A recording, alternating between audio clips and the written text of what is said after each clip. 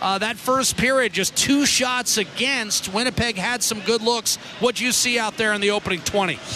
Yeah, they may only have 2 shots on net, but like you said, I think they've had a lot of chances. They've missed the net on a few. We've got some block shots, and Smitty's been playing well, but I think we're just giving them too much. We got to take their time and space away. Just your thoughts on getting reunited with Riley Shane and Jujhar Khaira. You spent some time with those guys right from the start of training camp back in there tonight.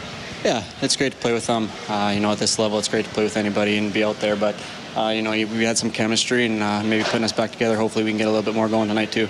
Josh, thanks for the time. Thank you.